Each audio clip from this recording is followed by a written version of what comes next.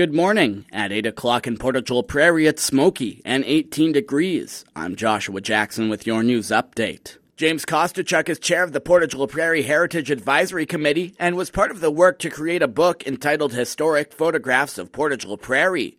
The book recently received the Margaret McWilliams Award.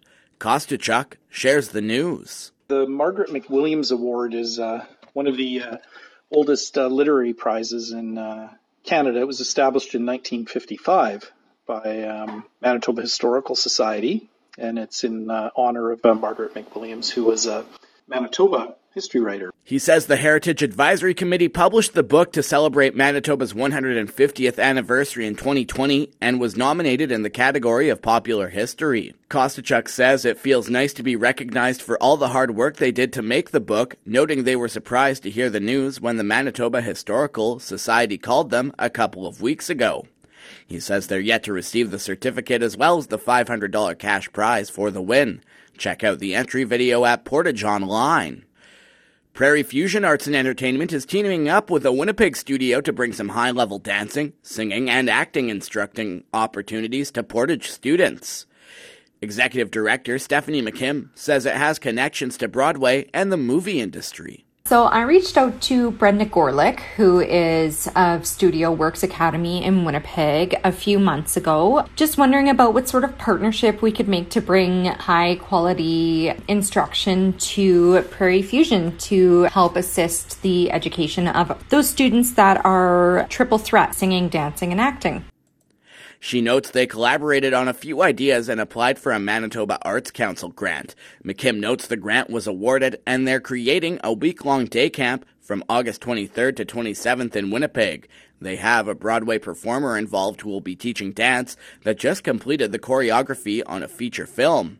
McKim adds students will be selected through an audition process and will have the teaching provided at cost due to subsidization.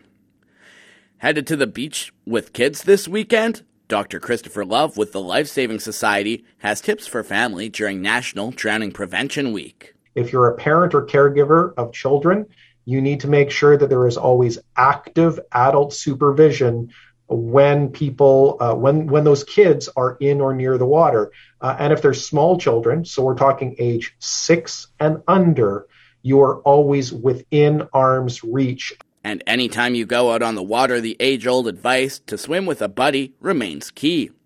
If you see news happening, share it with us instantly. Download the Portage Live app to your smartphone today. And in sports, in the Manitoba Junior Baseball League action last night, Carillon defeated Pembina Valley 6-4. It was Elmwood 3-0 over Altona, and Winnipeg South thumped the Interlake 10-1.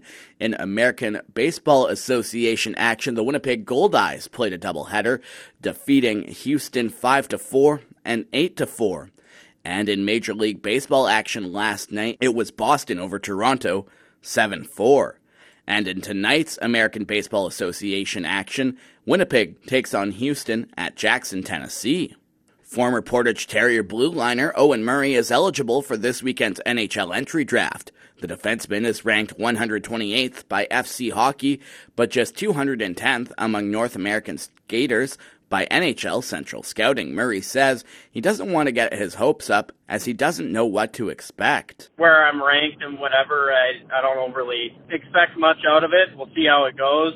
I mean, obviously I hope I can go, but at the end of the day, it's not the end of the world. It's still eligible for another 2 years if it doesn't happen, but it'd be great if it did. Murray says he's been in talks with a few teams throughout the season who have shown interest in adding him to their roster, drafted or not. The Decker Manitoba product plans to continue playing in the USHL next season. That's your sports update. I'm Joshua Jackson.